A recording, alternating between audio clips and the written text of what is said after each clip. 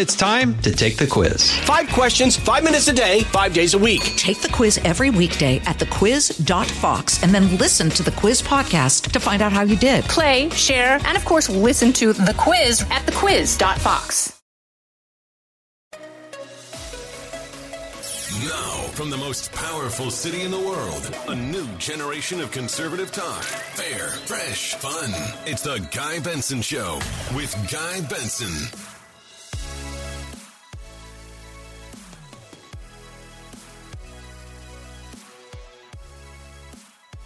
It is Thursday, February 2nd, 2023. From Los Angeles, it's the Guy Benson Show. Thank you so much for tuning in, everyone. I'm Guy Benson, your host, Fox News contributor, also political editor at townhall.com, and the host of this fine program every weekday between 3 and 6 p.m. Eastern Time. We always appreciate you being here as we grow together. Our podcast, also growing, is available every day on demand after the show for free at GuyBensonShow.com or FoxNewsPodcast.com or wherever you get your podcasts. Follow us in what we do here. Lots of content available, not just at GuyBensonShow.com, but also on social media, Twitter and Instagram, at Guy Benson Show. You can follow us there. Follow me on the same platforms at Guy P. Benson. From L.A., I'll be doing Fox News at Night later this evening in the 9 p.m. hour local time, midnight in the East. So since I'm out here, and it's hosted out here by Trace Gallagher, I might as well swing by the set, the LA Bureau. I'll be doing that later on this evening, so hope you'll tune in for that or set your DVR. Again, that's Fox News at Night on Fox News Channel, midnight Eastern. Our lineup on the radio, Miranda Devine is going to join us coming up later on this hour. Hunter Biden's lawyers have basically finally admitted, okay, the laptop's real, it is his, and now they're trying to go on offense against his critics, trying to play the victim card, which is often the case in our politics. I don't think it's going to work, but we will ask Miranda Devine about that. She literally wrote the book on this whole scandal. Dagen McDowell will be here talking about her brand new show, which recently debuted on Fox Business Network. Also economic news, political news. Looking forward to that chat with Dagen in our middle hour. And in our last hour, just after 5 p.m. Eastern, U.S. Senator John Cornyn, Republican of Texas. He will be back here on the program. I've got a bunch of stuff to ask him about, so I hope you will stay tuned today. So on the victimhood front, my initial plan, just to be transparent and sort of claw back the curtain a little bit, the plan on the show today was to open on immigration. There is a fair amount of news on the border crisis. There's some sound I want to play for you. However, there's some breaking news that happened earlier today that I've just made the executive decision to lead with instead, sort of on the fly here. The U.S. House of Representatives voted a couple hours ago to remove Congresswoman Ilhan Omar, a Democrat from Minnesota, member of the Squad, from the Foreign Affairs Committee in the lower chamber. The vote was 218 to 211. One member voted present, basically exactly a party line vote. Not surprising. I think we will see similar moves with a couple other members. We've talked about Adam Schiff in the Intelligence Committee, Eric Swalwell in the Intelligence Committee. But this was Ilhan Omar, Foreign Affairs Committee, something that Republicans had telegraphed they were going to do for a while, especially after Nancy Pelosi and the Democrats made a decision to break with precedent. We talked about this a few weeks ago on the show. They made a decision in the last Congress that when Marjorie Taylor Greene was in some trouble and some statements she had made were being resurfaced. And look, she has said and continues to say a lot of crazy stuff and problematic stuff. I'm not a fan of Marjorie Taylor Greene, right? She is not someone we have on this show. I think she does more damage than good to the Republican Party. I mean, I could go on and on. But generally, the way things have worked is if there's a member who needs to be stripped of their committees, their party makes that decision, right? Steve King had said some bigoted stuff about immigrants years ago. The Republicans stripped him of some committee assignments, if memory serves. This is how it goes. But what Pelosi decided, and all of the House Democrats, you know, they always would salute whatever Pelosi decided. They always work together and act in unison. They chose to Bigfoot the tradition Bigfoot the precedent and come in and start making decisions on the committee assignments front for the Republicans, saying, okay, Marjorie Taylor Greene, she said some stuff, including the rap sheet was stuff she had said in the past. I mean, it's an embarrassing and shameful rap sheet, but that would have or should have been on the Republicans to make those decisions. I think they also ended up throwing Paul Gosar off of some committees as well for various reasons. And there was a big push to get Lauren Boebert thrown off of committees, including by members of the squad, because they didn't like something that Boebert had said. So that's the backdrop to all of this. And a lot of people, including me, at the time, even folks who were not eager to defend Marjorie Taylor Greene at all, and this isn't really a defense of MTG, it's just the principle of how the legislative body works.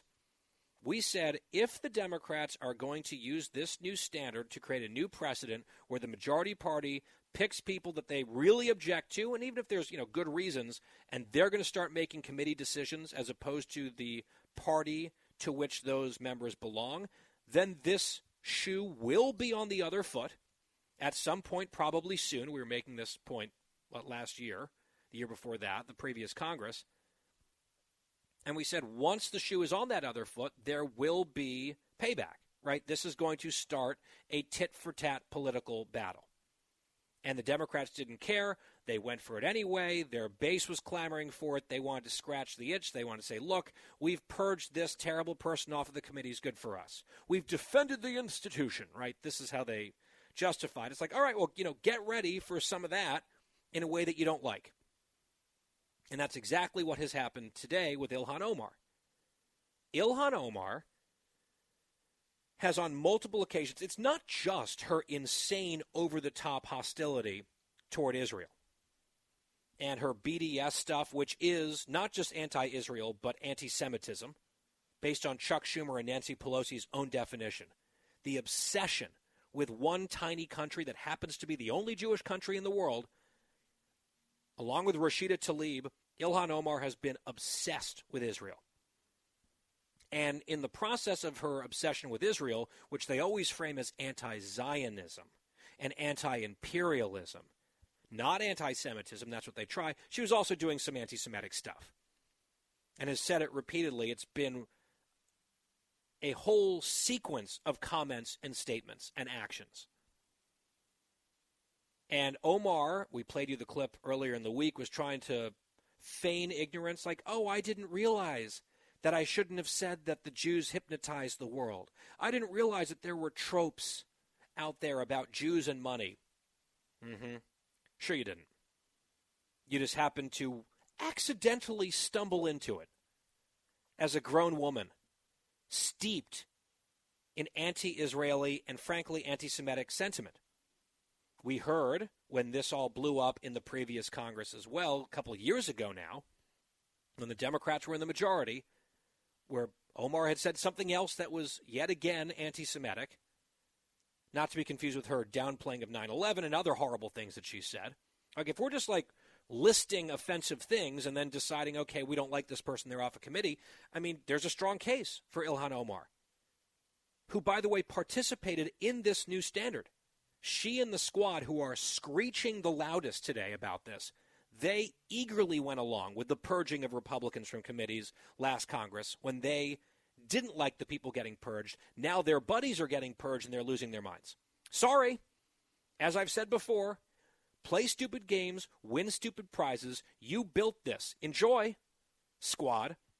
The squad ladies were actually agitating for Boebert to lose her committee assignments too. There were dozens of Democrats pushing for that. They didn't quite go for it. They stopped at 2. But these ladies are all about the purging over offensive things, quote unquote, that are said, just not their offensive things. Right? Their bigotry is fine. It's other people's alleged bigotry that must have consequences. I mean, the double standards could not be any more obvious, which is why I think it's very satisfying to see them foisted upon their own petard, their own standards. Ilhan Omar, just, oh, who, me? I didn't know.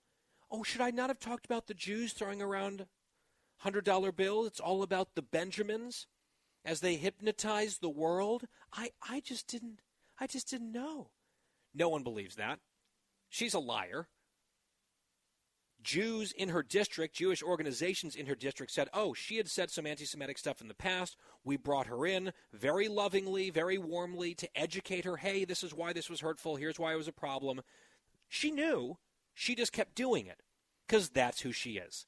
That's Ilhan Omar. And what they always do is when you criticize someone for their bigotry, this is what the Squad in particular does. They're just out there lobbing bombs at people constantly, right? Rhetorical bombs, accusations, finger-pointing, slandering people, attacking people. It's what they do all the time. You criticize any of them ever for their actions, for their words, they're like, oh, well, you're putting us in danger. We're the victims. How dare you? So we saw some of that on the House floor today. I know it's awards season, so we had some real performances dialed up. From Rashida Tlaib, who was virtually in tears. AOC was like slamming the podium and waving her arms around like one of those things outside a car dealership, right, that gets blown around by air. That was AOC on the House floor today. Oh, no! Look at me! I'm so mad! Own standards, AOC. Sorry. So here she was, and of course, it couldn't just be that Republicans were doing to Democrats what the Democrats just had done to Republicans, and that Omar has said some really terrible things. No. The victim is Ilhan Omar, according to AOC, and it's because of not her bigotry, but the Republicans' bigotry. Obviously, here's AOC, cut 29.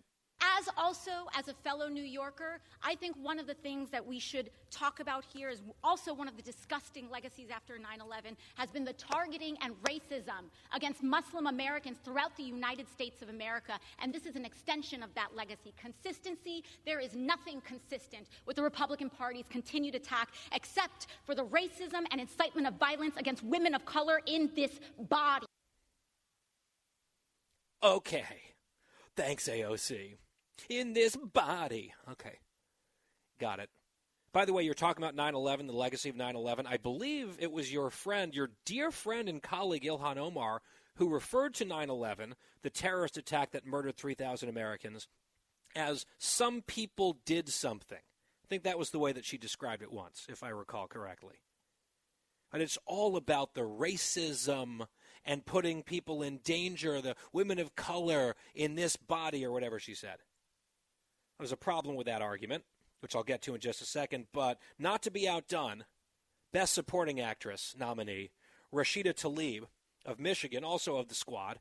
And I'll say this for Rashida Tlaib, I think she doth protest not too much, because she recognizes that if this can happen to Omar, it will happen to her. Because if you put them side by side, Tlaib is a much dumber and much more aggressive bigot than Ilhan Omar. Omar has a whole series of problems, some of which I've recounted here just moments ago. Tlaib is worse. Tlaib is a full-blown anti-Semite, and I would argue terrorist sympathizer, or at least she associates with terrorist sympathizers. That's a proven fact. She believes that Israel should not have a right to exist. She lied about that at first to get elected. She put a little Post-it note over Israel on her office map and just called it Palestine. Whenever there are attacks against Jews in Israel, she is silent or equivocal, and she constantly repeats blood libels against Israel and Jews in that conflict. She's obsessed with Israel even more than Ilhan Omar. Rashida Tlaib belongs nowhere near a committee of any significance in the U.S. Congress. And I think deep down she kind of knows it, right? If they're getting Ilhan Omar for this, they would get me in a similar circumstance. So she was really carrying on. Listen to this bigot in cut 28 crying these crocodile tears. How ironic that the so-called lovers of personal freedom are now moving to censor Congresswoman Omar in the same week they introduced a bill to ban federal employees from engaging in censorship. Where are the free speech warriors today? The hypocrisy is obvious to the American people. You are showing who you all are, really. The gentlewoman's time has expired. Omar will not be silenced. The gentlewoman's time has expired. Omar, the gentlewoman's time has expired. That our country is today. Through this recognized, and the gentleman from Mississippi. I mean, that's like a pretty good impression, I have to say. I do some good impressions. That might be my best one. There's no hypocrisy. No one is silencing Ilhan Omar. They are going to talk and talk and talk. They always do.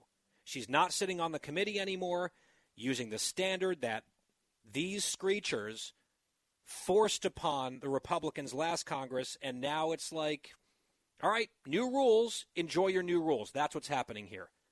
And by the way, for all this BS, that this is because she's a woman of color and the racist, sexist Republicans are targeting her and putting her in danger because she's a woman of color. Who are the other two members that they're talking about throwing off committees? All right, Swalwell and Schiff, two white guys. Kind of messes with the narrative. Someone get some smelling salts for Rashida Tlaib. We'll be right back. Fresh conservative talk. Guy Benson Show.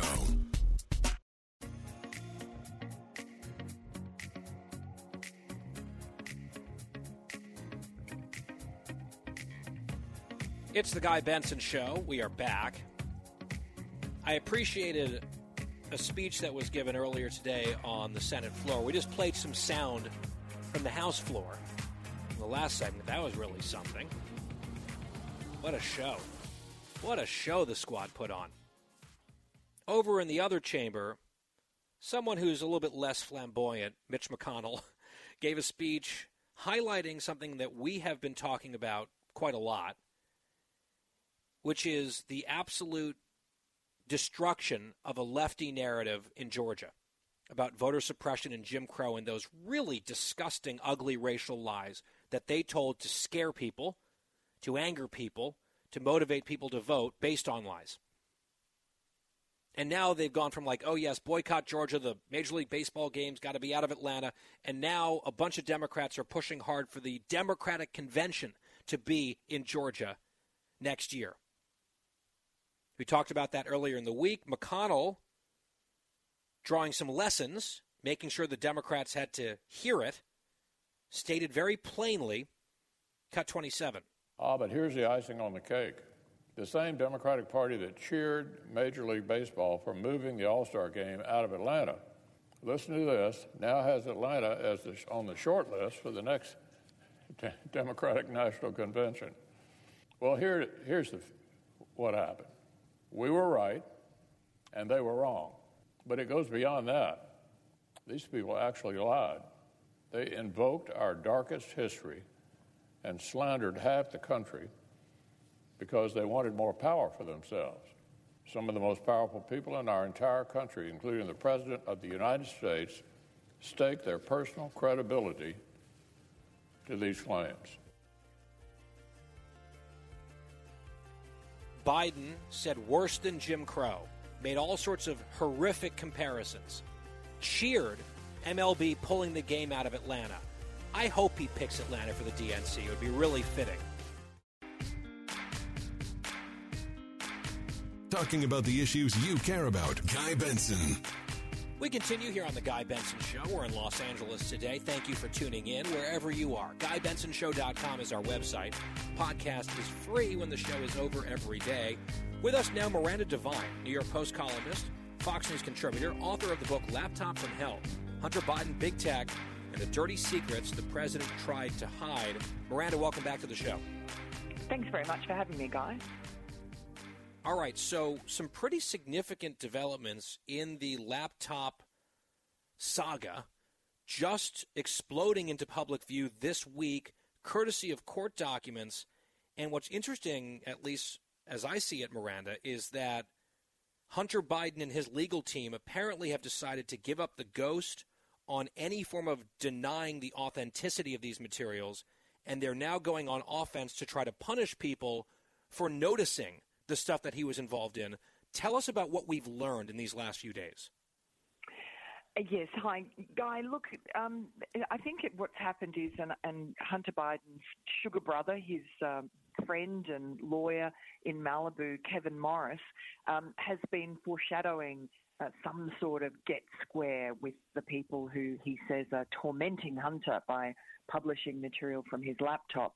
And so yesterday we saw them go on the offence. And I think really it's a twofold purpose. One is to take the heat off Joe Biden and distract people, especially people who aren't really au fait with this whole story and don't understand that it's not really about Hunter Biden. It's about what the laptop reveals about Joe Biden and his involvement in the family's long-running influence peddling scheme, which scored them millions of dollars from places like China and Russia and Ukraine, where shady characters were doing business trying to buy influence from the Bidens with the then vice president, who had carriage over important policy in their countries, and of course China's always trying to get the better of America. So what better way to do that than to get on the inside with the vice president, now the president?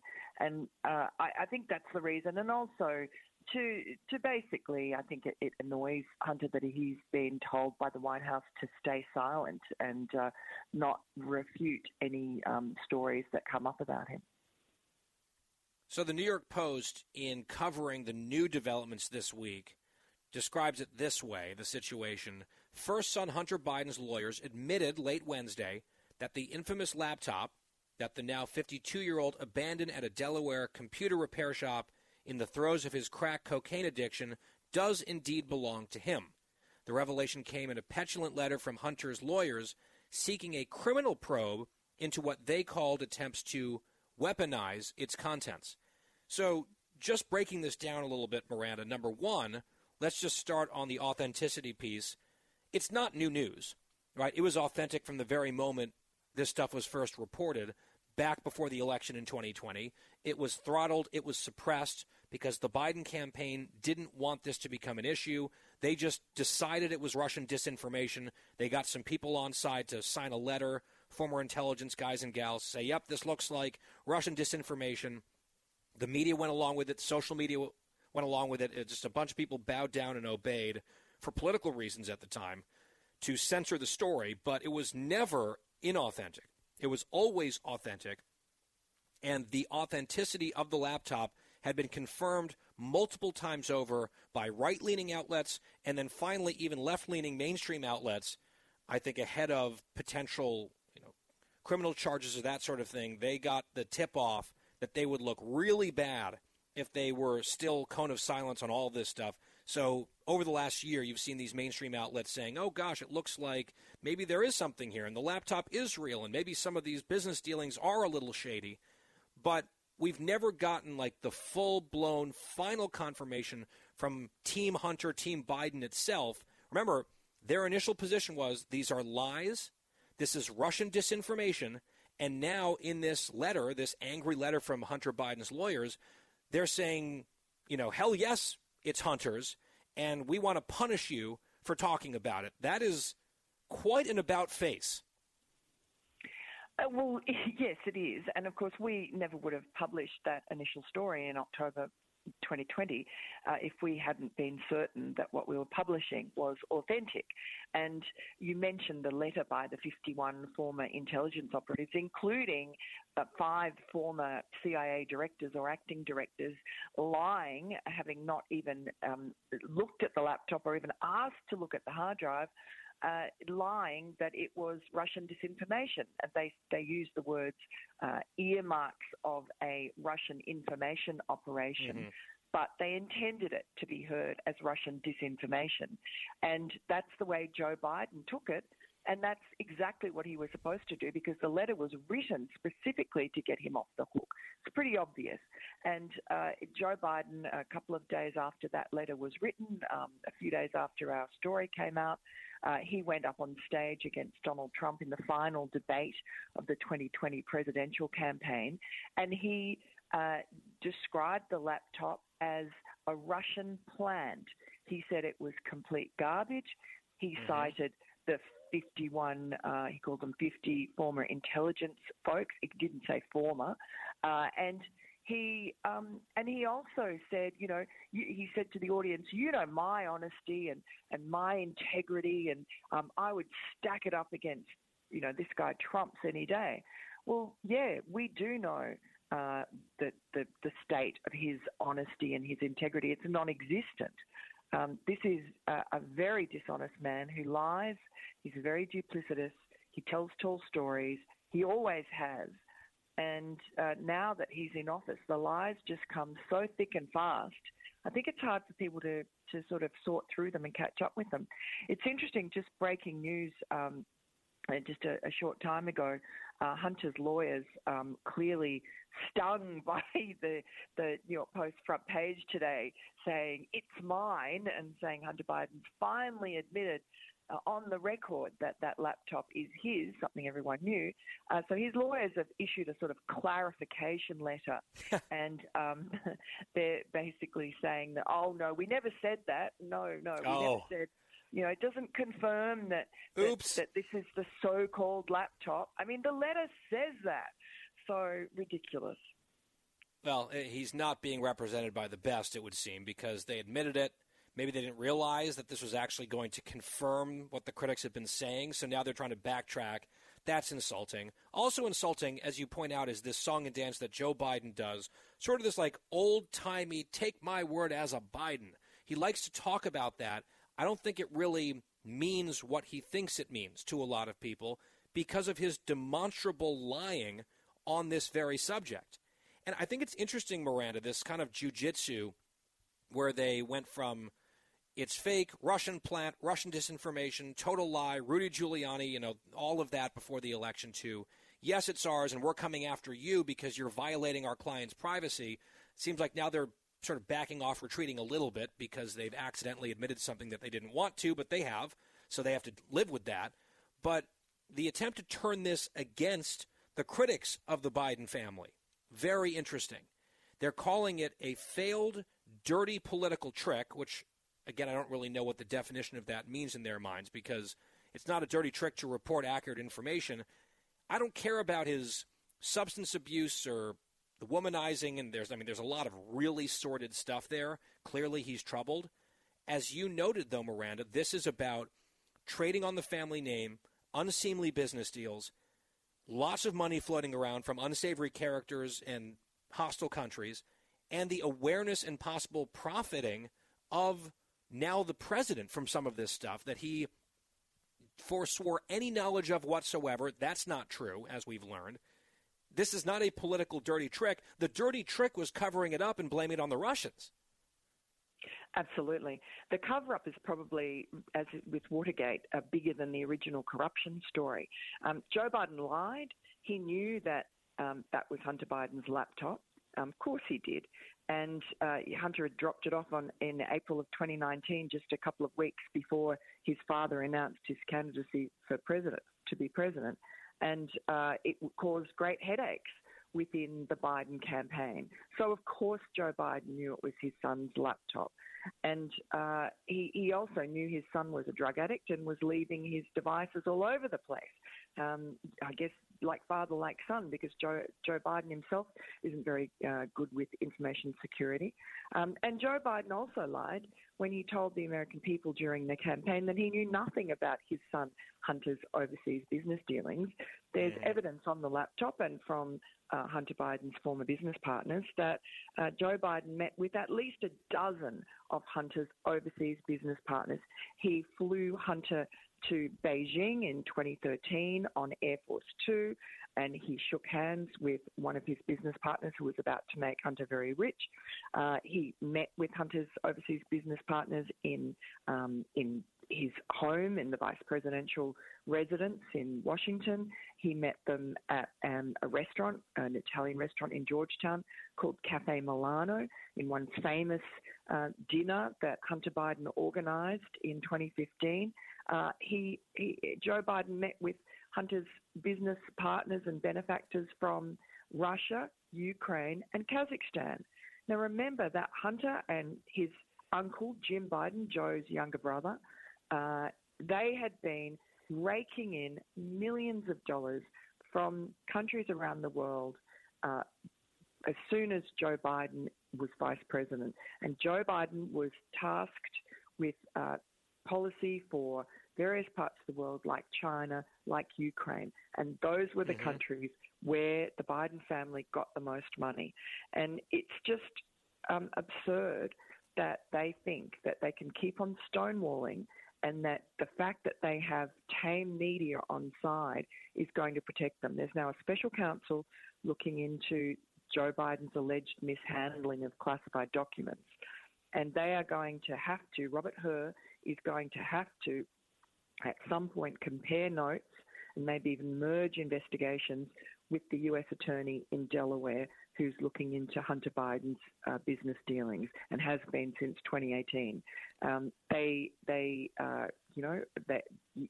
can't hide forever. They can keep kicking the can down the road, but we've got James Comer and the Oversight Committee and Jim Jordan, the Republicans in the House. They are now very determined, very knowledgeable. They're up to speed with what's going on. They have subpoena power, and they are going to be hauling before hearings Hunter Biden's former business partners and others with information about the financial transactions, because this story is not. Yeah, and I want to get to that here in just a second, and some of the oversight, Miranda, from the committees that you just mentioned. But just very quickly, it sounds to me, and I think to all of our listeners, if the intent of this lawyer letter yesterday was to try to intimidate people like you into backing off a new strategy from Team Biden, it just sounds from your tone and everything that you're saying, that was a big failure. Sounds like you're not going to back an inch from this. Well, I mean, no. I mean, what's he trying to say? That what that letter said to, for instance, John Paul McIsaac, is that he was not legally authorized to access the laptop. Well, yes, he was. We have the work order. We would not have published if we weren't satisfied about that. Our lawyers have satisfied themselves 2 years ago that John Paul McIsaac had legal possession of that laptop. Yeah, look, everything they've said about this has been a lie, right? I mean, you guys had it buttoned up from day one. They've been lying about it constantly. This is the latest round of bluster to try to deflect this thing away. But it seems like we're getting closer to the truth. And on that score, last question, Miranda Devine, you talked about all of these investigations.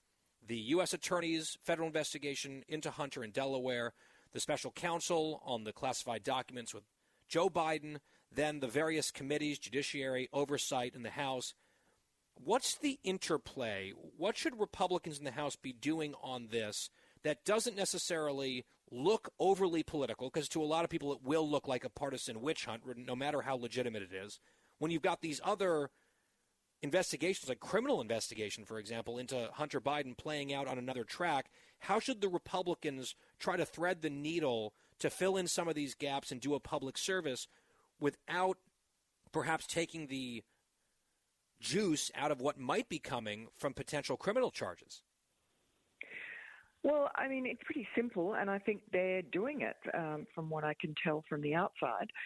They're ensuring that people understand that this is not about Hunter Biden. It's about Joe Biden, the president, and what kind of compromises may be made because of the money that his family has taken from China and Russia and Ukraine and elsewhere, whether our policies towards, for instance, China have been softened as a result. We know that Joe Biden's gone soft on on China. Why is that? And so that's important. And that's not a partisan thing. That is a matter of national security. But I don't see how you can avoid partisanship or being accused of being partisan. Right. Joe Biden right. is the Democratic president, and the Democratic there's Party. no getting around that. There's no question about that. Of course you're right. And some people might say, Miranda, well, can you really draw a line between this money flowing into Biden family coffers and foreign policy changing? Is there a direct correlation? Did one thing lead to another? Were there quid pro quos? I don't know the answer to those things. I think you'd need serious evidence to prove those things. But I would point out, as you just did a moment ago, Joe Biden has lied so much about all of this that it only makes people more inquisitive, more suspicious, and I think we need to learn a lot more information. Someone who is all over it, obviously, and not going to step back from the fight at all in light of these blustery threats from the Biden lawyers is Miranda Devine. You can read her at the New York Post, Fox News contributor. Her book is Laptop from Hell. Miranda, appreciate it. Thanks, Guy. Great to talk to you. We'll step aside and come right back on The Guy Benson Show. Guy Benson will be right back.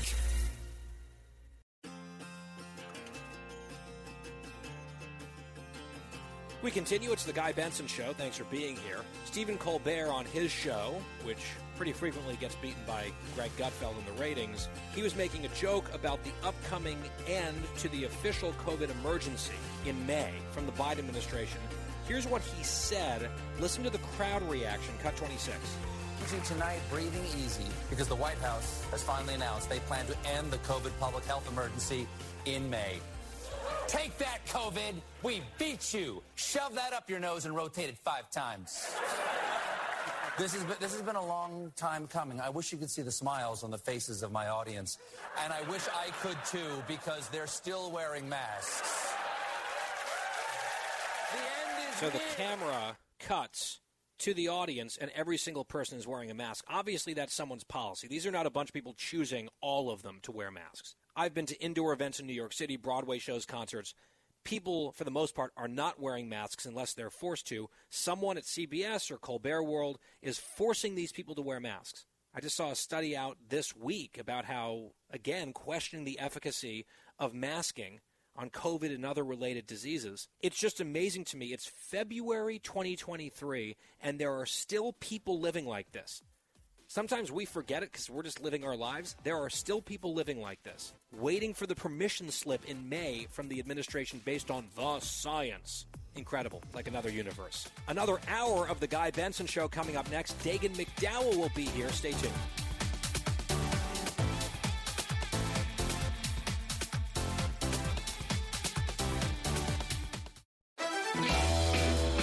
Live from the most powerful city in the world, unconventional talk from a fresh, unconventional conservative. Guy Benson Show.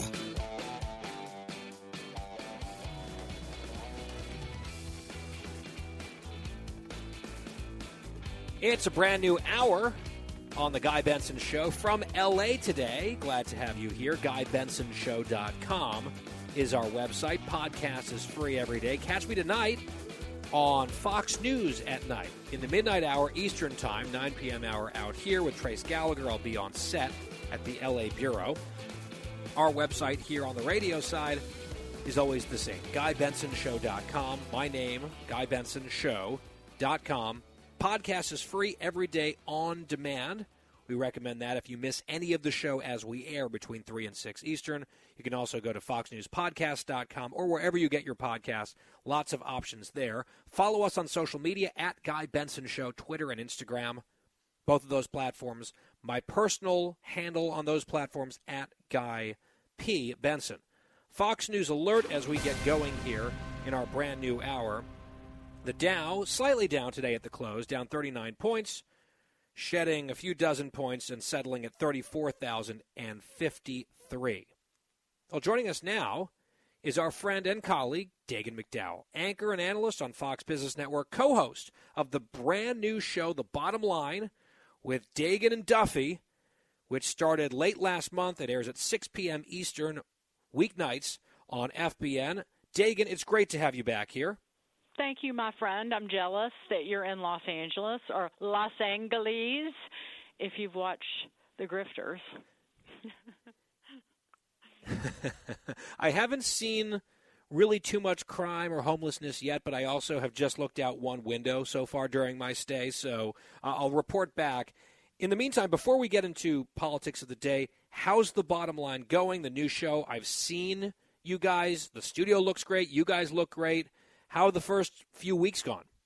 Oh, it's gone great. I just absolutely adore Sean Duffy, and we just have such a blast. Today, we have Miranda Devine on talking about an admission, although Hunter Biden's attorneys deny it now after the fact, but it's an admission that, it is Hunter Biden's laptop, which again, we've known all along, Yep. but also an attempted weaponization of his daddy's Justice Department, trying to sic the Justice Department on individuals. It's just astonishing. So Miranda Devine is on. Jocko Willink is going to be on, one of my favorite people on the absolute planet. And I get to pay homage and honor my dad's best friend who died right before Christmas, Colonel Gene Smith, retired Army Colonel.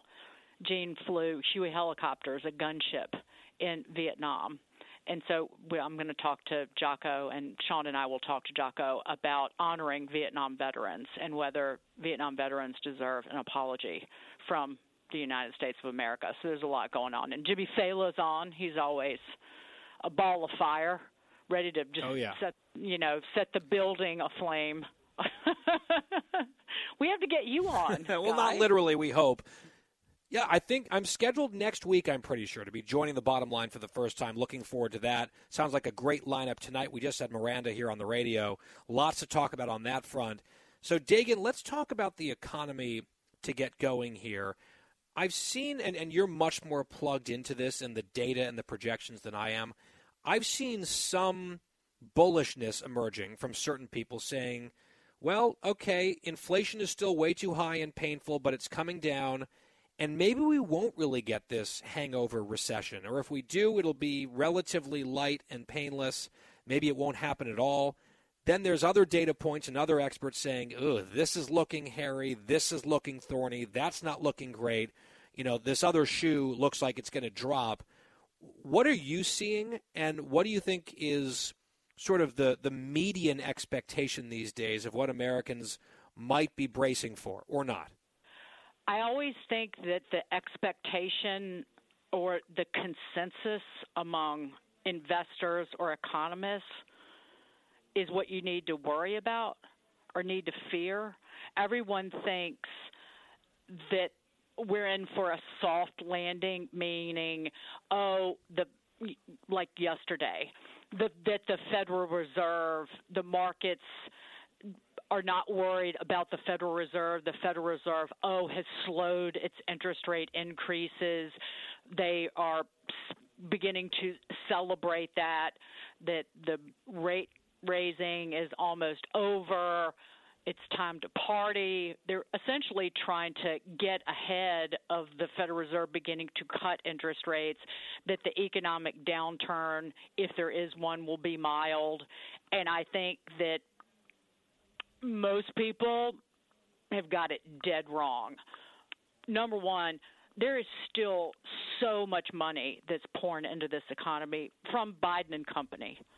You had Biden in New York City grinning, talking about Amtrak and the infrastructure, that $1 billion infrastructure spending package.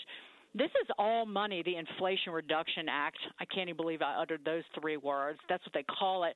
But there's a $370 billion, Steve Moore calls it a green energy climate change slush fund, that John Podesta is running out of the White House. These are a couple of things. All that money has yet to be spent. That's inflationary. This money is continuing to pour into the economy while the Federal Reserve is trying to fight inflation. So this means more interest rate hikes. This means more tightening from the Federal Reserve.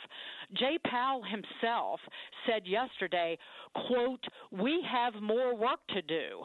Inflation remains too high." The Wall Street Journal wrote an op-ed about it today. Why didn't everybody hear that? That means higher rates. Rates have gone from 0 to almost 5%, short-term rates 4.75% in the last year. That is a speed that we haven't seen in about 3 decades.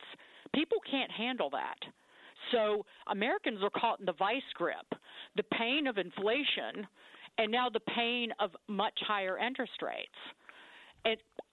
It is an untenable situation, and the hardship is being borne and felt by Americans across the country.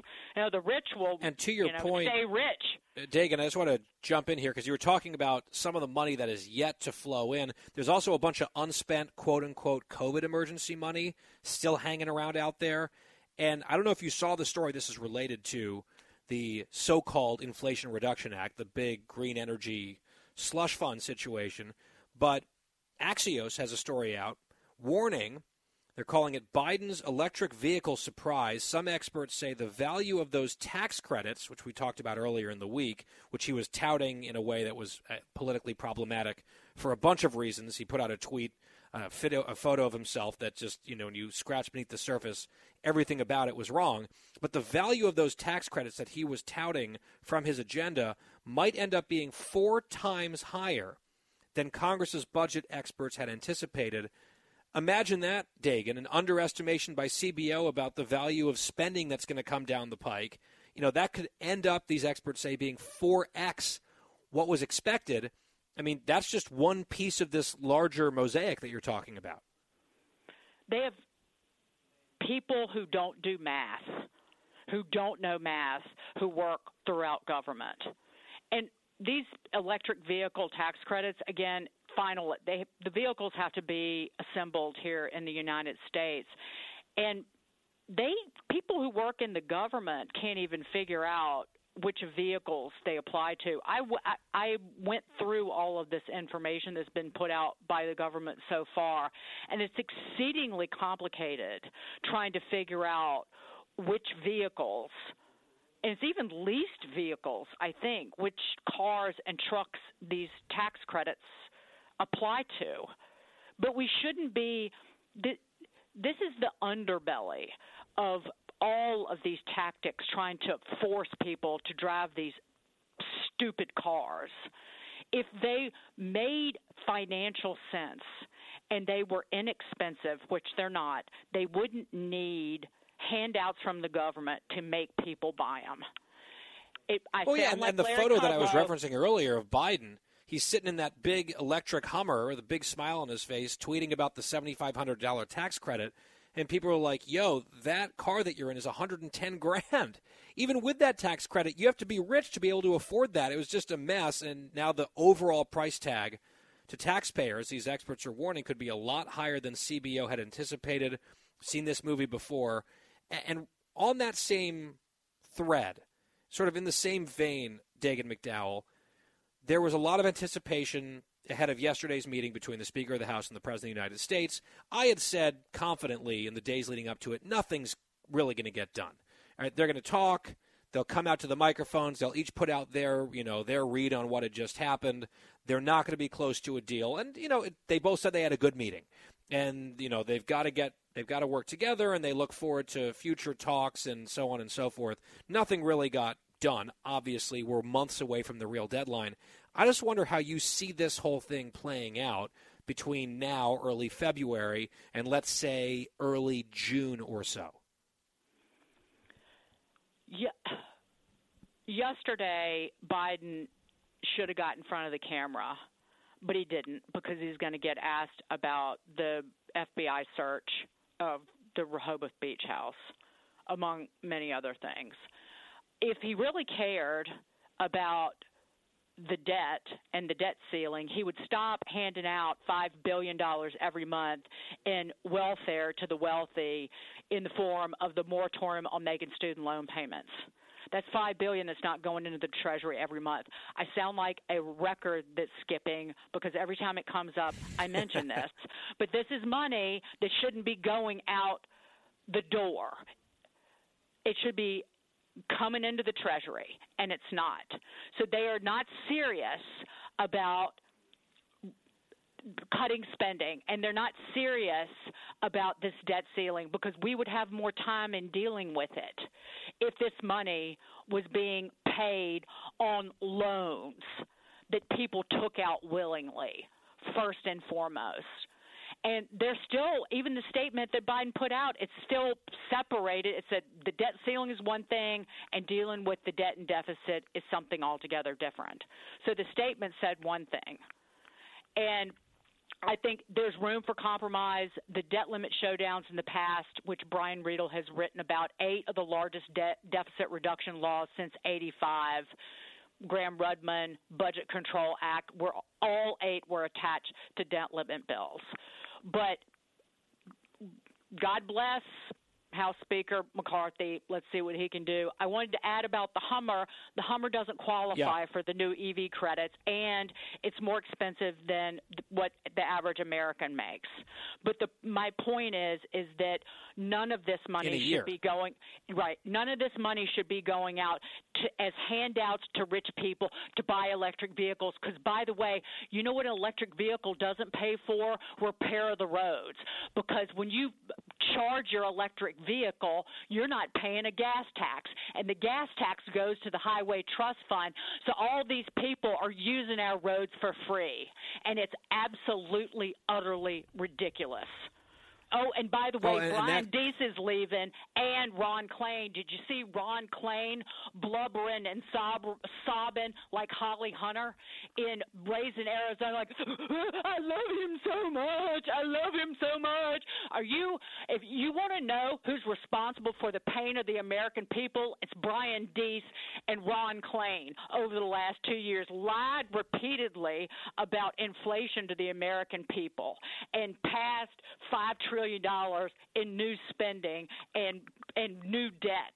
If you want to know why you're in pain and why you're suffering with inflation and now higher interest rates, it's those two wonder twins of delusion who are walking out the door. Yeah, and you wonder, does it get any better with their replacements? We'll see what the Biden administration looks like and what they pursue for these next 2 years, having really tried to squeeze as much as possible out of the previous 2 years with unified Democratic control, which thankfully they no longer have, despite the underwhelming midterm. They could have done even more damage, if not for a tiny handful of votes, which is actually a pretty scary thought. Dagen McDowell, we've got to leave it there for now. Fox Business Network co-host of the brand new show, The Bottom Line. Dagen and Duffy every evening at 6 p.m. Eastern Time, right before our friend Kennedy. That, again, FBN, I'll be joining the party, I think, next week. Dagen, always great to have you here. Thank you, Guy. Love you. Likewise. Let's take a break. We'll come right back. It's the Guy Benson Show from Los Angeles. Don't go anywhere. Fresh conservative talk. Guy Benson Show.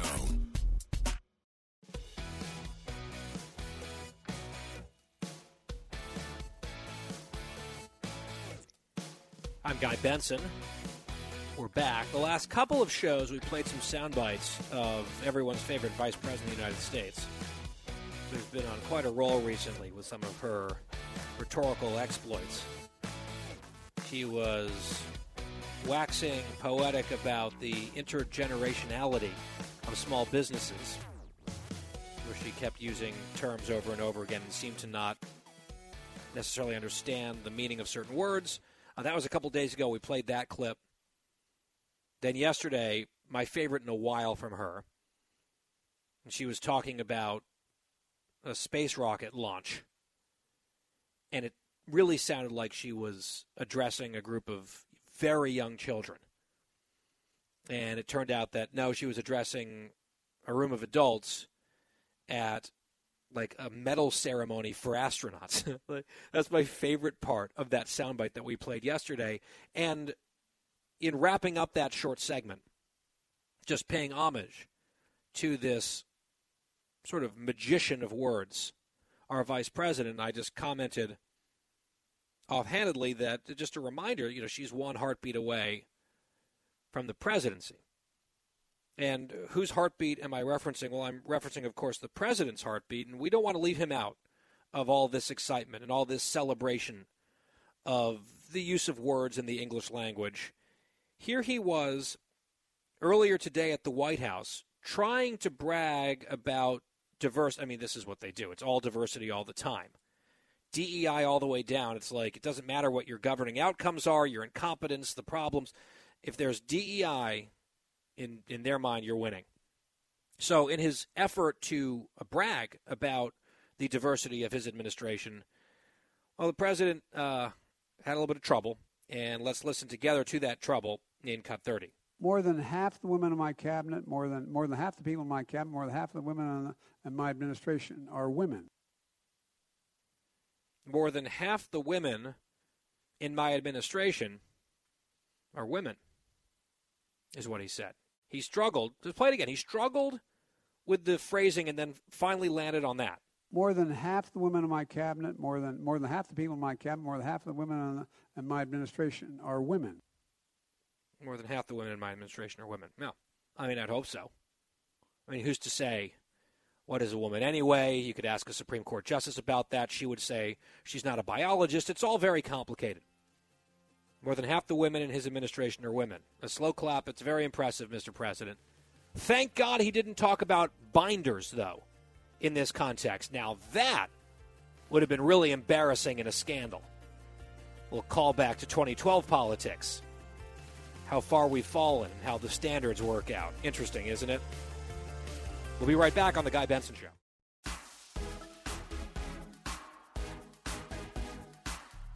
You're listening to a new generation of talk. Guy Benson. It's The Guy Benson Show from Los Angeles, California. GuyBensonShow.com. Thank you for listening. Podcast free every day. I was flying out here last night, sitting on the plane. We were slightly delayed. I saw on my Twitter feed a link to a story in the Washington Examiner. Headlined, "A Murder in Portland" by Nancy Rommelman. I started to read it, and my blood began to boil. It talks about a terrible crime that happened in Oregon last year that was completely preventable. But it was not prevented because of a confluence of forces and events that can only be described as the equity-obsessed left-wing run amok. They call it justice, they call it equity, they call it fairness. It is none of the above. And because of the coddling of criminals, the pro-crime, frankly, policies that are implemented with all of these terms and jargon thrown around, has real-world consequences, including, in this episode, a grisly murder of someone who deserved a lot better. Listen to part of this. I can't get to the whole thing, but the story is outrageous. Quoting now, "The beatings escalated after Rachel and Mo split. He would break in after midnight, the girls sleeping through his punching Rachel, choking her, telling her she was going to die. One night, he put a gun to her head. She was still shaking when the Portland, Oregon police got there and told her she could request a no-contact order. When I told him I was leaving him, he told me that he would kill me," she wrote on the request, which stipulated Mo stay at least 150 feet away from her and her children. Mo ignored the no-contact order, showing up again at dinner time, June 23rd. His and Rachel's 4-year-old let him in. He was very high. Whether on cocaine or meth, Rachel did not know. He broke her phone and blocked her when she tried to escape. He spent hours hitting her that night, choking her 5 times, and saying as he knelt on her windpipe, "I'm going to put you to sleep now." Mo went upstairs to the children's room. He left his phone on the floor. Rachel grabbed it and made for the front door. She was not wearing her abaya when the police arrived. It was 6 a.m., and Rachel had a new black eye as she told officers she believed she was going to die. Rachel's former boyfriend was charged with 5 counts of felony strangulation and strapped with a GPS ankle monitor. At 1:12 a.m., July 27th, Mo was tracked to Rachel's residence, where he tore off his GPS. Contacted by the monitoring service, Mo claimed someone had broken into his apartment and cut off the GPS while he slept. A bench warrant was issued for his arrest. At 2 a.m., August 11th, Mo again broke into Rachel's. A foot taller and 100 pounds heavier than she is, he body slammed Rachel, sat on her chest, covered her mouth. She could barely breathe but was able to scream, waking the children, as Mo swung a length of prayer beads and whipped her face. He then locked her outside. It was after 3 a.m. when police arrived and arrested Mo again. He was charged with contempt of court for violating the no-contact order. On the morning of August 27th, Mo was back. Rachel was able to get to her phone and call 911. The operator only heard her yell, "I am not doing black magic," before the call disconnected. The operator called back. There was no answer. Mo dragged Rachel to the children's bedroom, where he pressed her face to the window screen and stabbed her repeatedly with a kitchen knife, even after she went still. He moved her from the floor to a bed. He phoned his mother in Texas to tell her what he'd done. He took a shower. At 10:41 a.m., he called 911. "She's dead," he told the operator, who told him to try performing CPR. Mo refused. He said what happened was not his fault. He had been protecting the children. He had taken the knife out of Rachel's hand. Officers arrived at the two-story townhouse on 92nd Avenue around 11 a.m. They found 3 children, ages 7, 4, and 2, downstairs and took them outside. Upstairs, they saw holes in the walls and broken door locks. The carpet in a child's bedroom was soaked in blood, and a sheet-covered body lay on a bed. The victim's face had been cut vertically with a deep wound in her nose, and her upper lip sliced in half. A kitchen knife without its handle was on the floor. The coroner later determined that Rachel Angel Abraham, 36 years old, had been beaten and stabbed, both before and after being strangled to death. Officers secured the scene. Mohammed Osman Adan, 33, was taken into custody. That is how this story begins. This was an extreme abusive relationship. The police calls dated back to 2021. The no contact order, like a restraining order, was granted and implemented in mid-2022. And yet, as you just heard, over and over again, this murderer ignored the court order, would show up at his ex's place, and badly, badly harm his ex-girlfriend, coming closer and closer, it seems, to killing her, threatening every time to kill her. You look at the dates, June 23rd. There's an arrest. There are charges. He's released. July 27th. There's an arrest. Charges. Released. August 11th. An arrest. Charges. Released. August 27th. Murder. It is absolutely outrageous. Now, Nancy Rommelman, the author of this piece, goes on to explain the many factors, the confluence of events that all led to this example. This is not just a random lone example. There are other murders and terrible crimes sprinkled in to this very long story at the Washington Examiner. But this one seems paradigmatic. It is particularly gruesome. It was completely avoidable. And it's inexcusable. And what you're seeing in Portland, or I guess what you saw, because it seems like a lot of people are just sort of over it, there was a brief little bubble up of outrage from the public, and then they lost interest. But what you're seeing, and what we saw apparently publicly in reaction to this murder, was a bunch of circular firing squad finger-pointing from various left-wing entities, none of whom wanted to take responsibility for what had happened, obviously, and none of whom really want to admit what's going on in the city and what their ideology is doing to wreck that place and wreck people's lives and, in fact, end people's lives in some cases. The story says the laws dictating who could be held in jail as they awaited trial changed on July 1st, 2022, which was, as it turns out, very convenient for this offender, with the passage of Oregon Senate Bill 48, designed to, quote, promote consistent, fair, equitable justice practices across Oregon. SB 48 based pretrial release on a suspect's threat level and removed the state's previous cash bail system, which criminal justice reformers argued unfairly penalized the poor. Mohammed Adan, who is the killer in this case, was unquestionably poor when he attacked Rachel Abraham in the early summer of 2022. He was unemployed, had no permanent residence. These may have been among the reasons defense attorneys repeatedly requested Adon not be kept in custody, including on charges of felony strangulation and violating the no-contact order with Abraham, repeatedly. That these incidents occurred before the passage of SB 48 speaks to a certain momentum in Portland. A thrust not to burden the accused, even violent ones, as they await trial. The county DA, Mike Schmidt, had said publicly he was not opposed to private bail funds or bail reform when he was elected in May 2020, so right in the middle of 2020.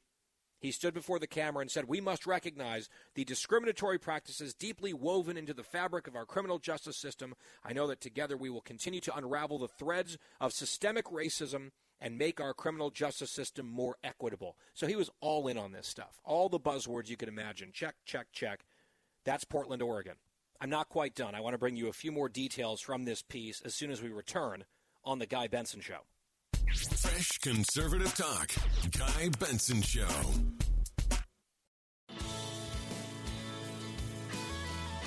Back on The Guy Benson Show, reading from this story of murder in Portland, the Washington Examiner. We're talking about the district attorney, Mr. Woke, elected in 2020. How's it looking? 2 years later, this story says, the system was stumbling badly, with Portland on target to break 2021's record of 90 homicides. It wasn't as though Portland was the only mid-sized American city experiencing a rise in violent crime. So this DA, in response to this murder, started blaming a group called the Portland Freedom Fund, which is one of these bail fund organizations. Not dissimilar to what our now Vice President Kamala Harris was promoting back in Minneapolis after the George Floyd riots, really during the George Floyd riots. Right, just send these people your money, and they'll use that money to bail criminals out of jail. Rioters, murderers, rapists, whomever, that's their prerogative. That's their discretion. Kamala Harris used her platform, her Twitter feed, to raise funds for one of these types of groups. So the left-wing DA, who's very much part of the problem, told the press the Portland Freedom Fund undermined our efforts and the efforts of the court to save this victim's life by using their resources to bail him out. So they saw this guy, a repeat abuser of this woman, a violent recidivist, and they chose to take some of their funds from fellow left-wingers and make sure that he walked free. Judges were setting bail very low. In some of the cases, I would say scandalously low. And then the Portland Freedom Fund came in and said, okay, let's help. Let's get you guys some of this money.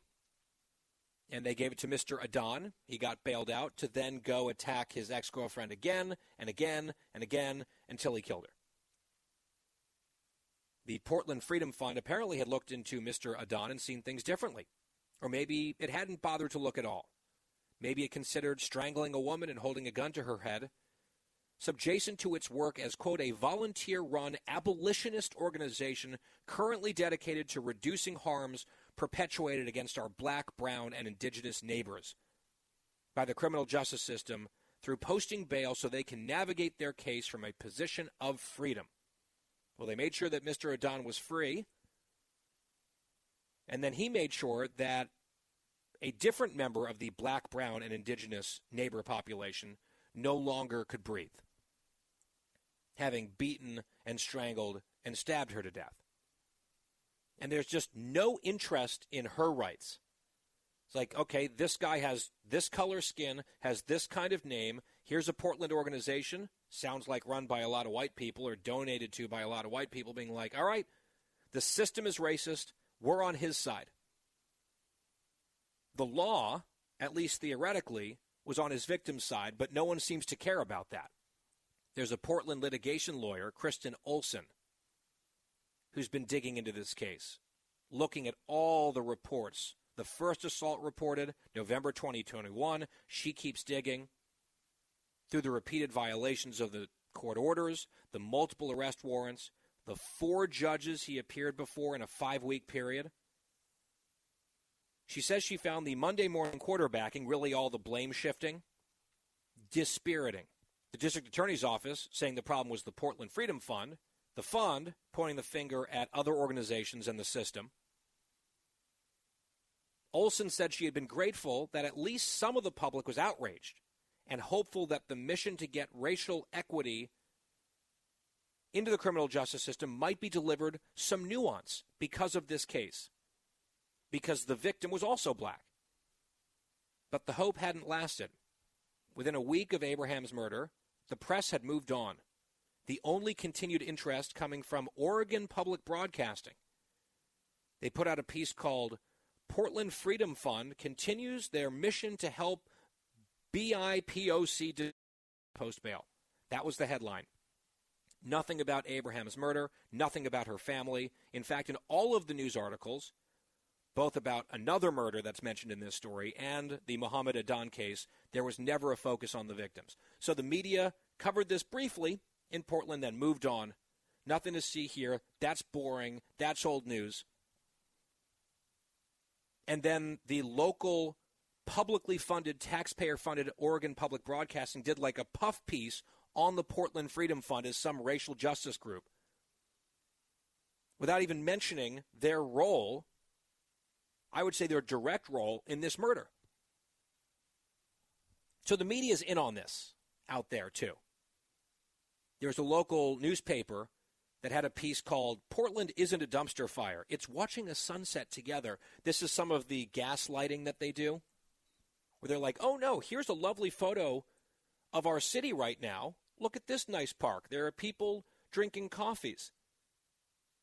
The national impression is wrong. The caricature is wrong. It's not a dumpster fire. We're watching a sunset together. That was in a major alt weekly. The article, Romelman writes, neglected to mention that the picnic time had coincided with a 26-year-old woman being gunned down just a few yards away. The media's in on this to some extent.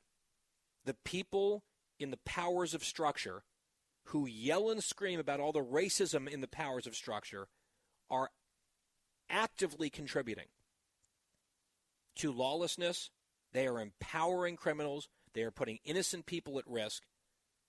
And in this case, this horrifying case, a woman paid for it with her life in a murder that should have never happened, but was inevitable under the pro-criminal policies of left-wing, equity-obsessed Portland, Oregon.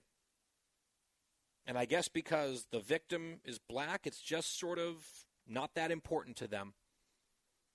The public was upset for about 2 seconds, and they moved on because, frankly, the public voted for this. This is what you get. This is why we're not stepping away from crime as an issue and left-wing district attorneys as an issue and these hardcore fringe organizations bailing criminals out for, like, indiscriminate reasons.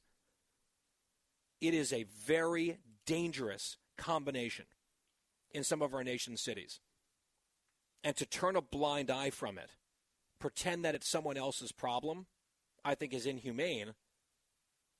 And when things tend to spiral, someone else's problem tends to become someone you know's problem, maybe even your problem. Read the whole piece. A Murder in Portland, the Washington Examiner. I just gave you a glimpse of what the story entails.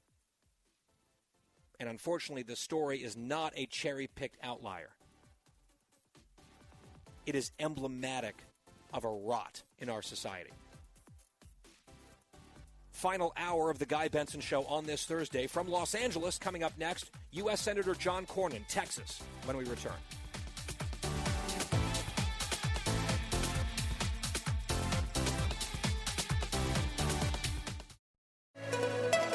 It's 5 o'clock in the most powerful city in the world, Washington, D.C. It's time for the Guy Benson Show Happy Hour, sponsored by the Finnish Long Drink. Finland's most popular alcoholic beverage has come to America. Visit thelongdrink.com. And now, here's your host, Guy Benson.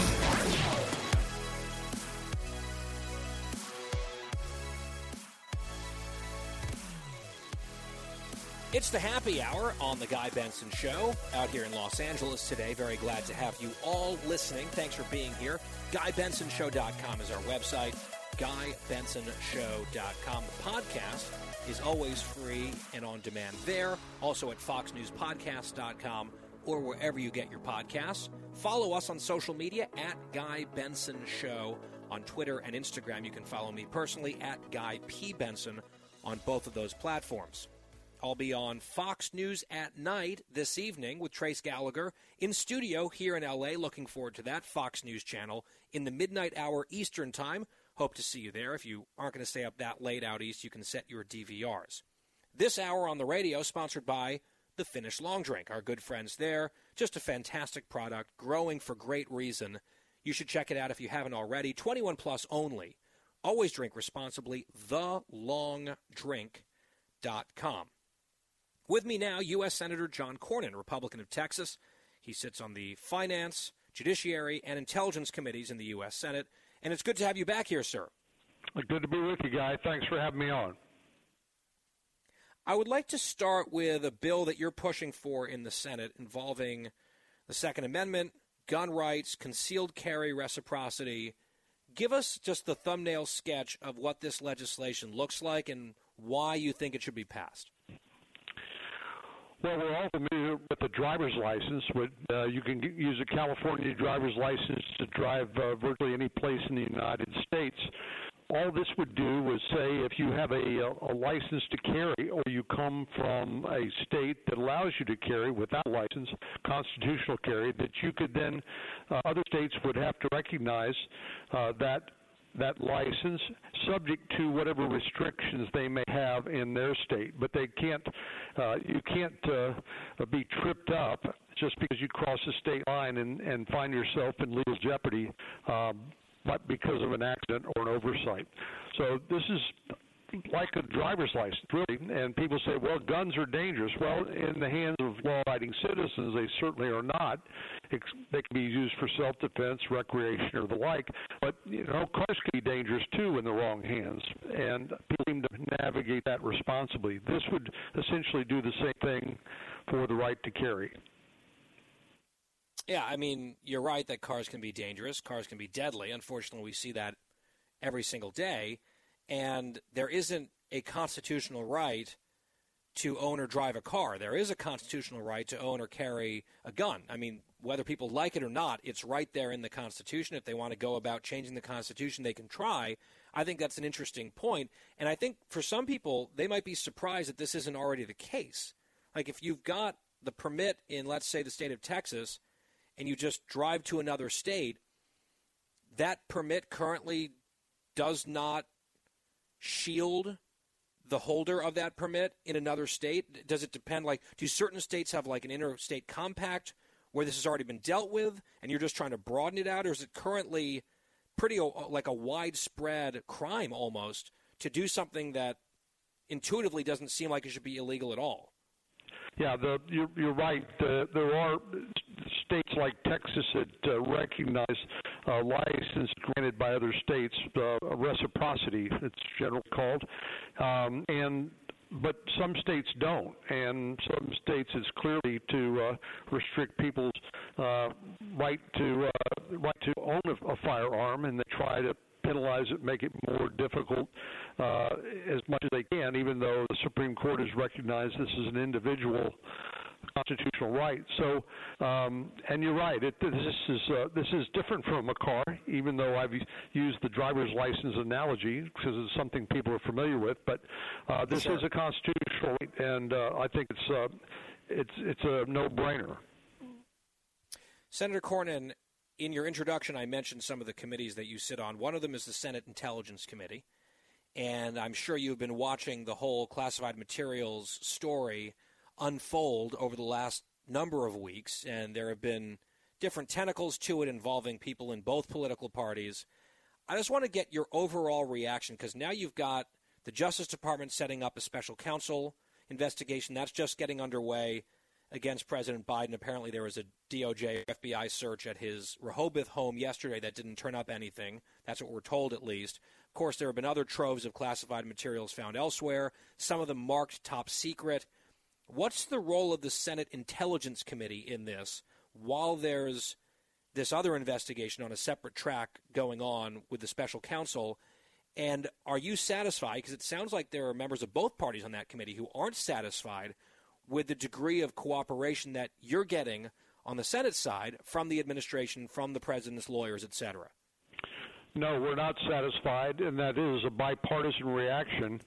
The Senate and the House Intelligence Committees were created after the what was known as the Church Committee investigated abuses, misuse of various intelligence authorities, and provided a level of congressional oversight for the Intelligence Committee, now numbering 17 different agencies, from the FBI to the Defense Intelligence Agency, the CIA, and so on and so forth.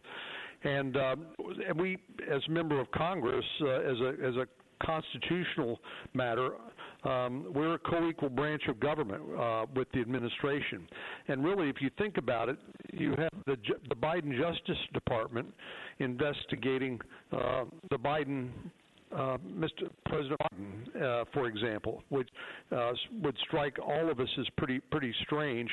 Now, Merrick Garland has appointed a special counsel, but they've taken the position that they won't disclose any of the content of the classified materials that were secured either at President Trump's, President Biden's, or Vice President Pence's office or home.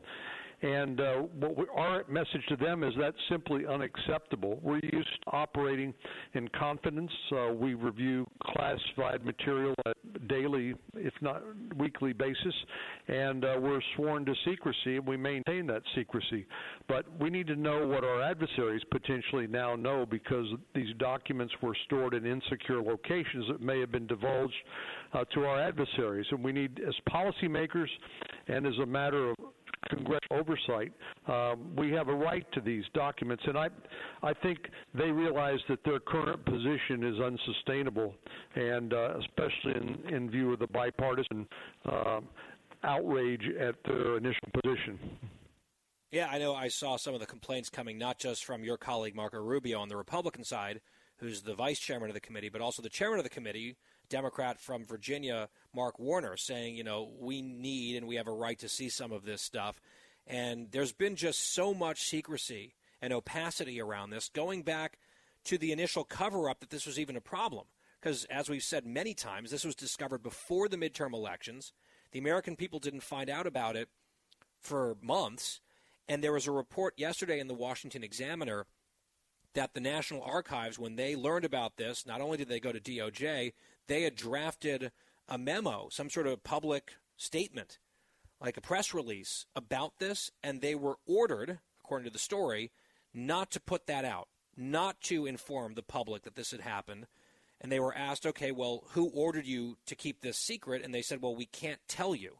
Do you have any thoughts on that, Senator? I mean, obviously you can draw some political conclusions, but that seems like a very relevant question. If the National Archives were ordered by some entity not to make public a potential scandal that could have hurt the Democrats right before an election, that seems like another element of the scandal unto itself.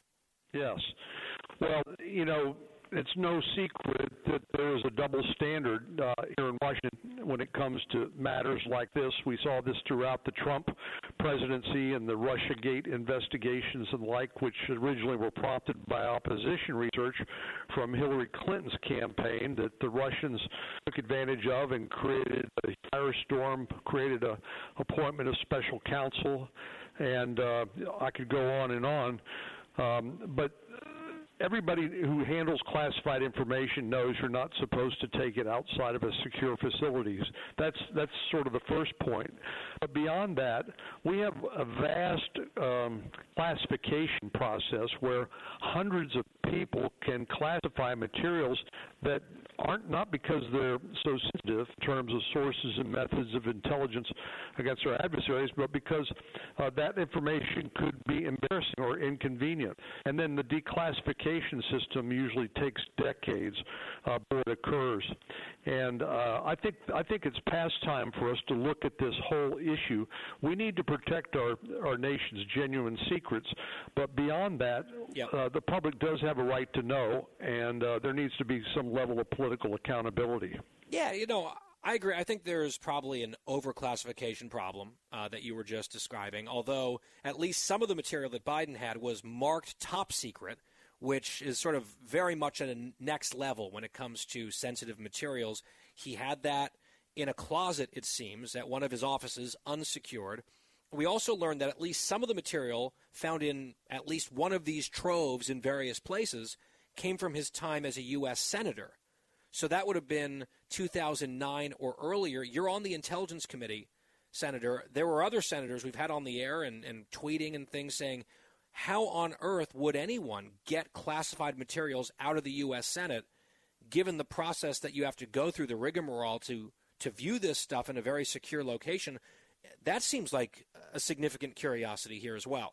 Yeah, it's bizarre. I can't imagine, and unless somebody just decided to try to secretly take documents out. But this is another problem with overclassification, Guy, is that the volume of records is so great, and it's been paper records, but think of all the digital records that are created and the massive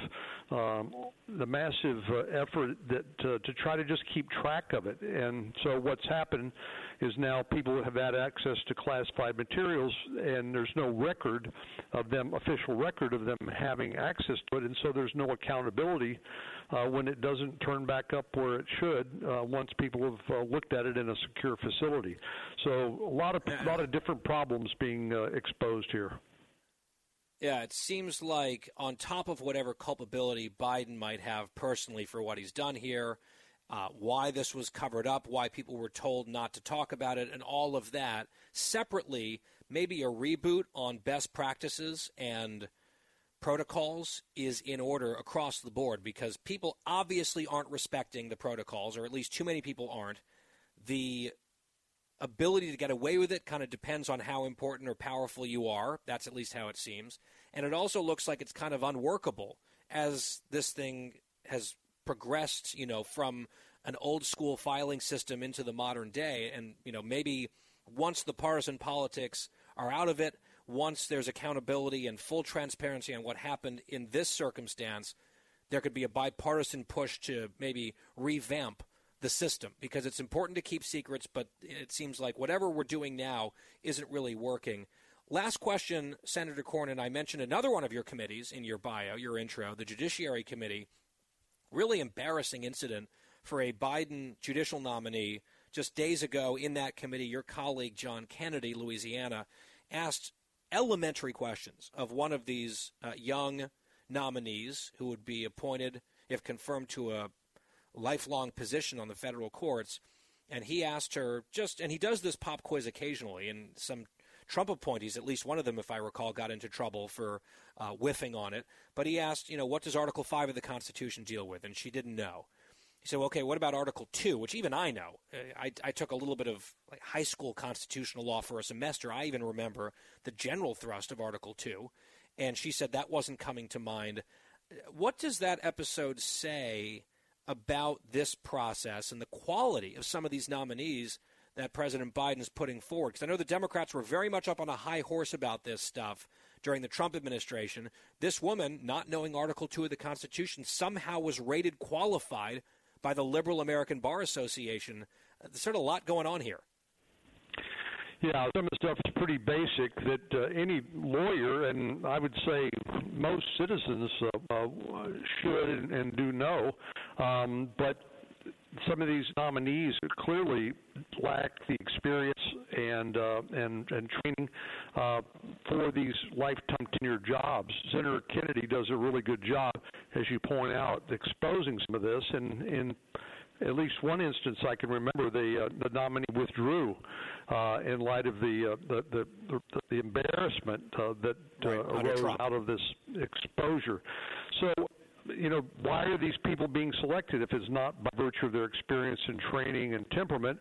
Well, unfortunately, the Biden administration uses an ideological test first. And that's the main criterion by which these people are selected. And unfortunately, now that they're in a majority, they can confirm them with unanimous support of all the Democrats. Occasionally, you'll find, even during the previous administration, you would find Republicans that would say, here's a nominee I can't support. But Democrats are monolithic and march in lockstep and vote unanimously to confirm these ideological nominees. And unfortunately, that's a consequence of us having underperformed during the midterm. Yep, and you can't underperform again. 2024 is coming. Some very vulnerable Democrats, part of that lockstep voting for all of these nominees, including ones that are radical or woefully unqualified.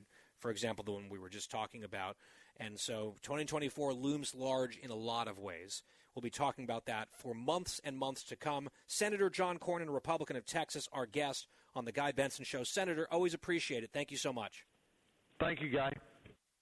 It's the happy hour. We're going to take a quick break. We'll come right back. Is there more winter coming?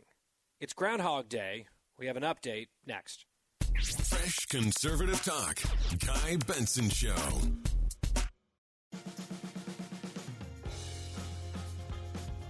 Back here on the Guy Benson Show, it's the happy hour. It's Groundhog Day 2023, which I can't even believe.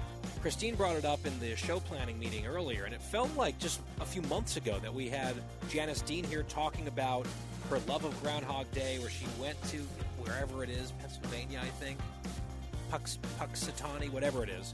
She loves it. I'm not really into Groundhog Day. I think it's sort of a silly, superstitious tradition, but some people love it, including Janice, and she's lovely. I just can't believe that's been a year already. So I don't really follow this stuff terribly closely. Christine, what was the verdict today? Did Puxatawny Phil tell us that there's more winter or less winter? What is it, 6 weeks or an early spring? I don't even remember how the rules work. Right, guys. So Puxatawny Phil has predicted that spring, thank God, is just around the corner, as did my favorite groundhog, Staten Island Chuck. Wait, I thought that Phil saw the shadow and predict more winter, unlike Chuck. Did you just give us some fake news? Wait, isn't 6 weeks pretty quick? Oh, no, hold on. I think 6 more weeks of winter. Yeah, this is why we can't rely on Cookie. She just brought us some fake news, ladies and gentlemen. Let's clean that up. Puxatawny Phil predicts 6 more weeks of winter, unlike Staten Island Chuck. So if you believe in any of this stuff, which I don't, we had to set the record straight, and we will definitely be writing up Christine's incident of false information, perhaps even Russian disinformation, here on The Guy Benson Show. Let's take a break. We'll be right back on the Happy Hour.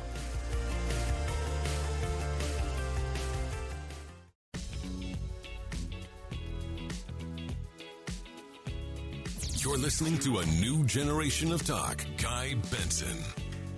Earlier today in our first hour on The Guy Benson Show, we welcome back Miranda Devine, New York Post columnist, Fox News contributor, author of Laptop from Hell, some new developments on the Hunter Biden front, coming from the Hunter Biden camp, pretty significant. Here's part of our conversation with Miranda. We've never gotten like the full-blown final confirmation from Team Hunter, Team Biden itself. Remember, their initial position was these are lies, this is Russian disinformation. And now in this letter, this angry letter from Hunter Biden's lawyers, they're saying, hell yes, it's Hunter's, and we want to punish you for talking about it. That is quite an about-face.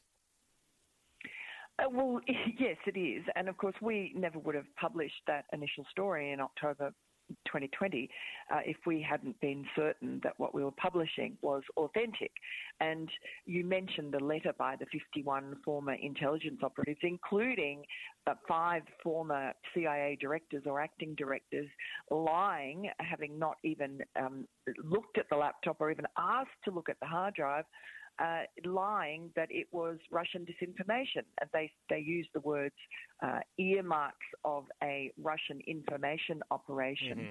But they intended it to be heard as Russian disinformation. And that's the way Joe Biden took it. And that's exactly what he was supposed to do, because the letter was written specifically to get him off the hook. It's pretty obvious. And Joe Biden, a couple of days after that letter was written, a few days after our story came out, he went up on stage against Donald Trump in the final debate of the 2020 presidential campaign.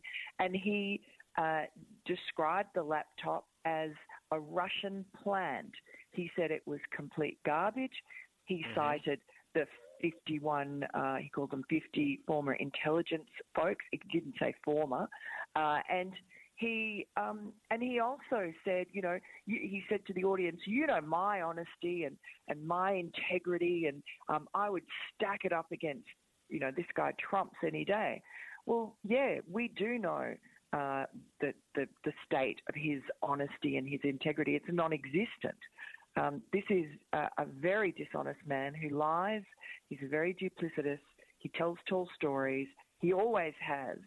And now that he's in office, the lies just come so thick and fast. I think it's hard for people to sort of sort through them and catch up with them. It's interesting, just breaking news just a short time ago, Hunter's lawyers clearly stung by the New York Post front page today, saying it's mine, and saying Hunter Biden finally admitted on the record that laptop is his, something everyone knew. So his lawyers have issued a sort of clarification letter, and they're basically saying that, oh, no, we never said that. No, we never said. It doesn't confirm that this is the so-called laptop. I mean, the letter says that. So ridiculous. Well, he's not being represented by the best, it would seem, because they admitted it. Maybe they didn't realize that this was actually going to confirm what the critics have been saying, so now they're trying to backtrack.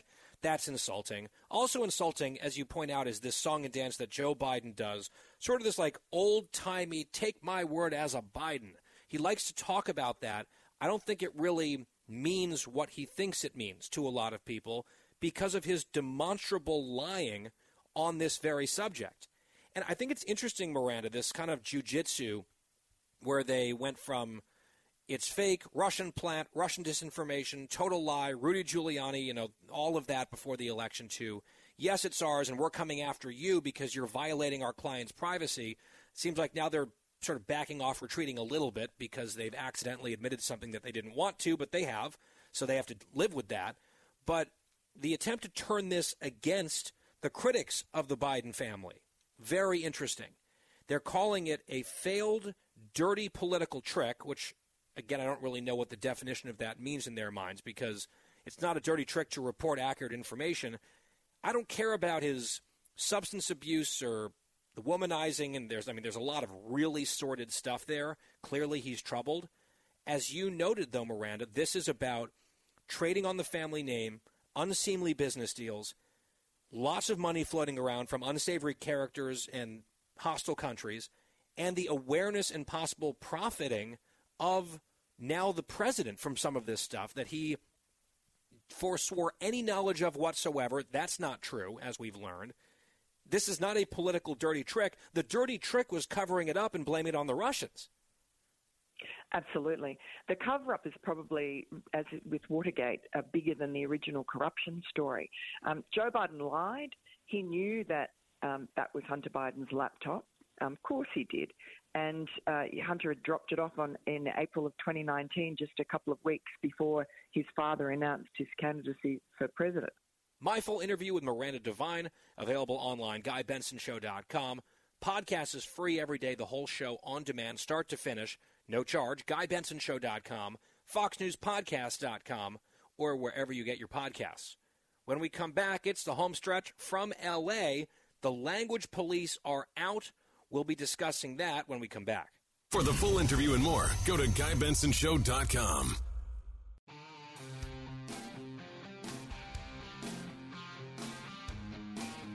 Home stretch from the West Coast. I'm Guy Benson. Glad to have you here. GuyBensonShow.com. Podcast always free.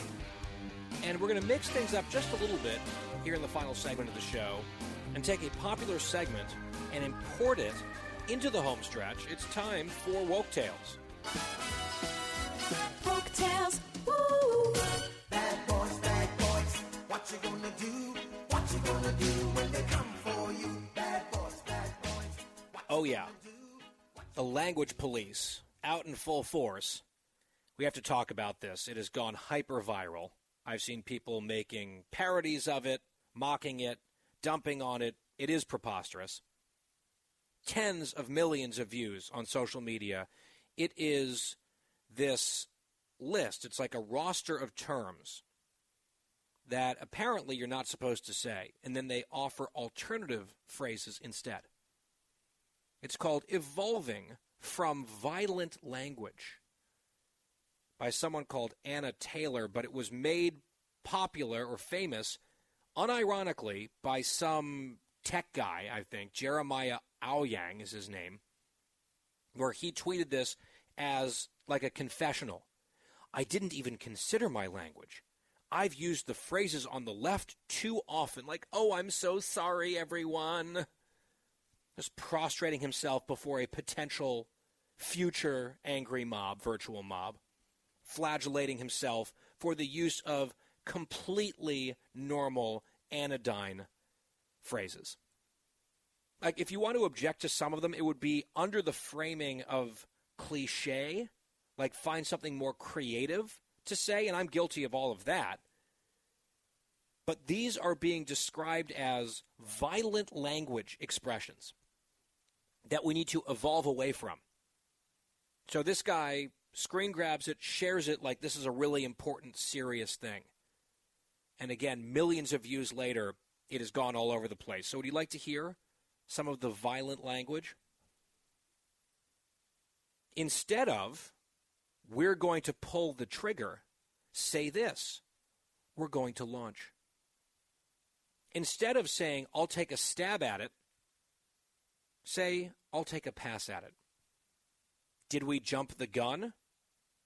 No, that should be, did we start too soon? By the way, I love the jump the gun one, because that's a racing term, like a starter pistol. These people are idiots. It seems like the main theory behind the violent language is anything that might conjure an image of a gun or a weapon or something that is anything other than wonderfully pleasant will just traumatize certain people because it's so very violent. Did we jump the gun? Has nothing to do with shooting anyone. It's like shooting a blank into the air to start a race. Violent. Instead of, I'll bite the bullet, say this, I won't avoid it any longer. That'll kill two birds with one stone. The alternative is, that'll feed two birds with one scone. I can't believe some people actually shared this seriously. Oh, killing birds. I wonder if these people ever eat chicken or turkey, for example. All right, they'll feast on the cooked flesh of birds, but, we can't say kill two birds with one stone. Let's talk about feeding birds with a scone. Deadline, apparently, is violent. We should use due date, because deadline uses the word dead. It's violent. We have to pick our battles. Can't say that. Apparently, we also can't pick our battles, because this is some of the dumbest battle picking I've ever seen in my life. Instead, they should say, we have to choose our opportunities. Can you shoot me an email? Well, you can see the problem there. Shoot. Because when I say shoot an email, I'm obviously envisioning someone with a gun shooting someone else, right? That's what that brings to mind. If you're a psycho. Don't say shoot, say send. Overkill. Can't say that. Call it excessive. I bombed the presentation. I didn't do my best is preferable. I'm sorry, bombing as a word meaning like absolute failure is hilarious. Bombing as a comedian is sort of one of the most famous usages of that term. Although, if this was actually meant as satire and humor, this was not a bomb. This was very successful, except the scary part is it's real, and these people, some of them, earnestly think that these terms are violent and should be excised from our collective vocabulary. Roll with the punches is violent because of the word punches. I'm going to take a shot in the dark. Okay. Guns. This one might be my very favorite. That's not a bad idea. Instead, we should say that's a good idea. Well, first of all, there's a difference between a good idea and an idea that's not bad. Right? These are degrees of goodness. It's a different shade of a positive reaction. To say that's not a bad idea has a different connotation than saying that's a good idea. They don't mean exactly the same thing in our parlance, right, in our vernacular. Also, what on earth is violent about saying that's not a bad idea? Nothing. Someone spent time obsessing over this and putting this together, then publishing it to the world. Then someone else saw it and said, wow, this is excellent. I agree. Let's share this and amplify it. Let's not beat a dead horse, which we might be doing in this segment already. It might be Christine's favorite catchphrase of all time, but she actually does mean it literally in a violent way. R.I.P. Carousel. Blown away. Can't use that. Kicking around an idea. Kicking. Maybe we should curb stomp an idea. Does that for an alternative. He's a straight shooter. Oh, nope. This is real. Now, the good news is most of the attention coming to this list comes from people absolutely ripping it to shreds.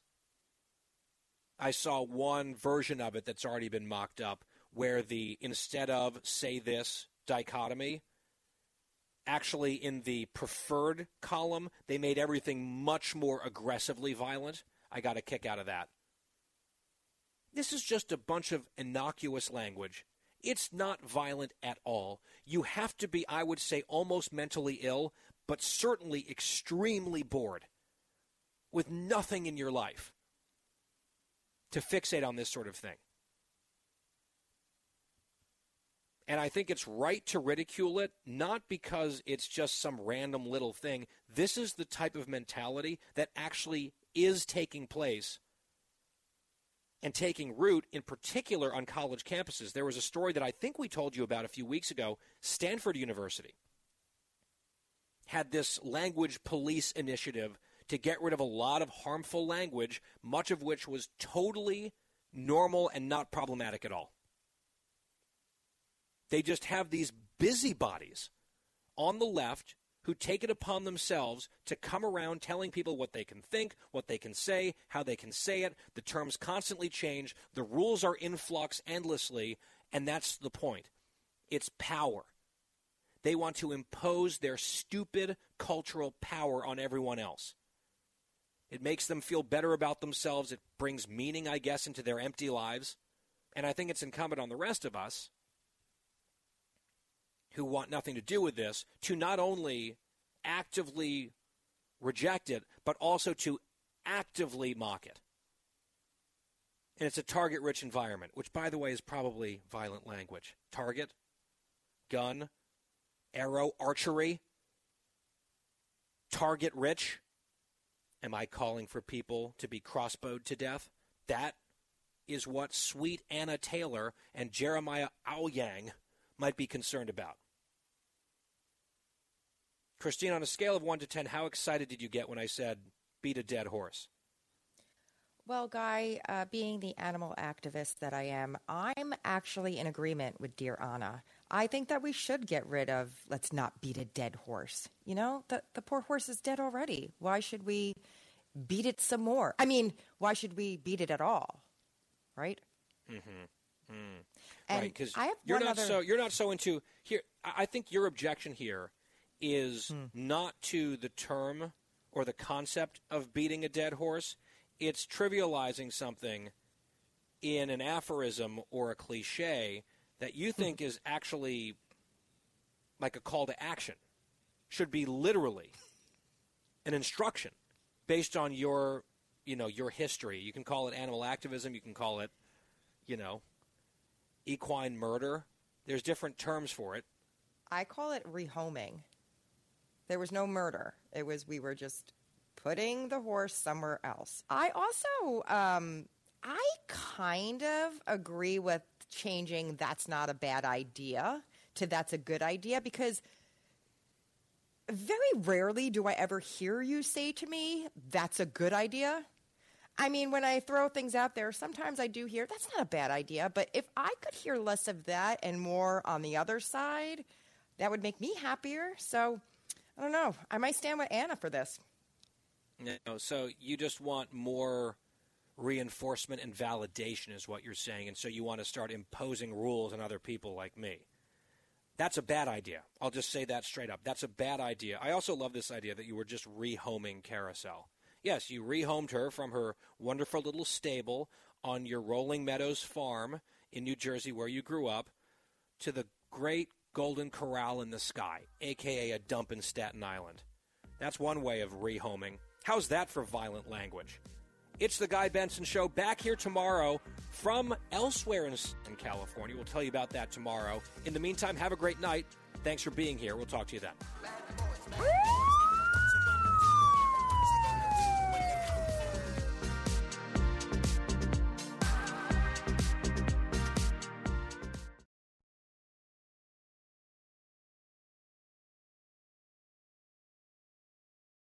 From the Fox News Podcasts Network.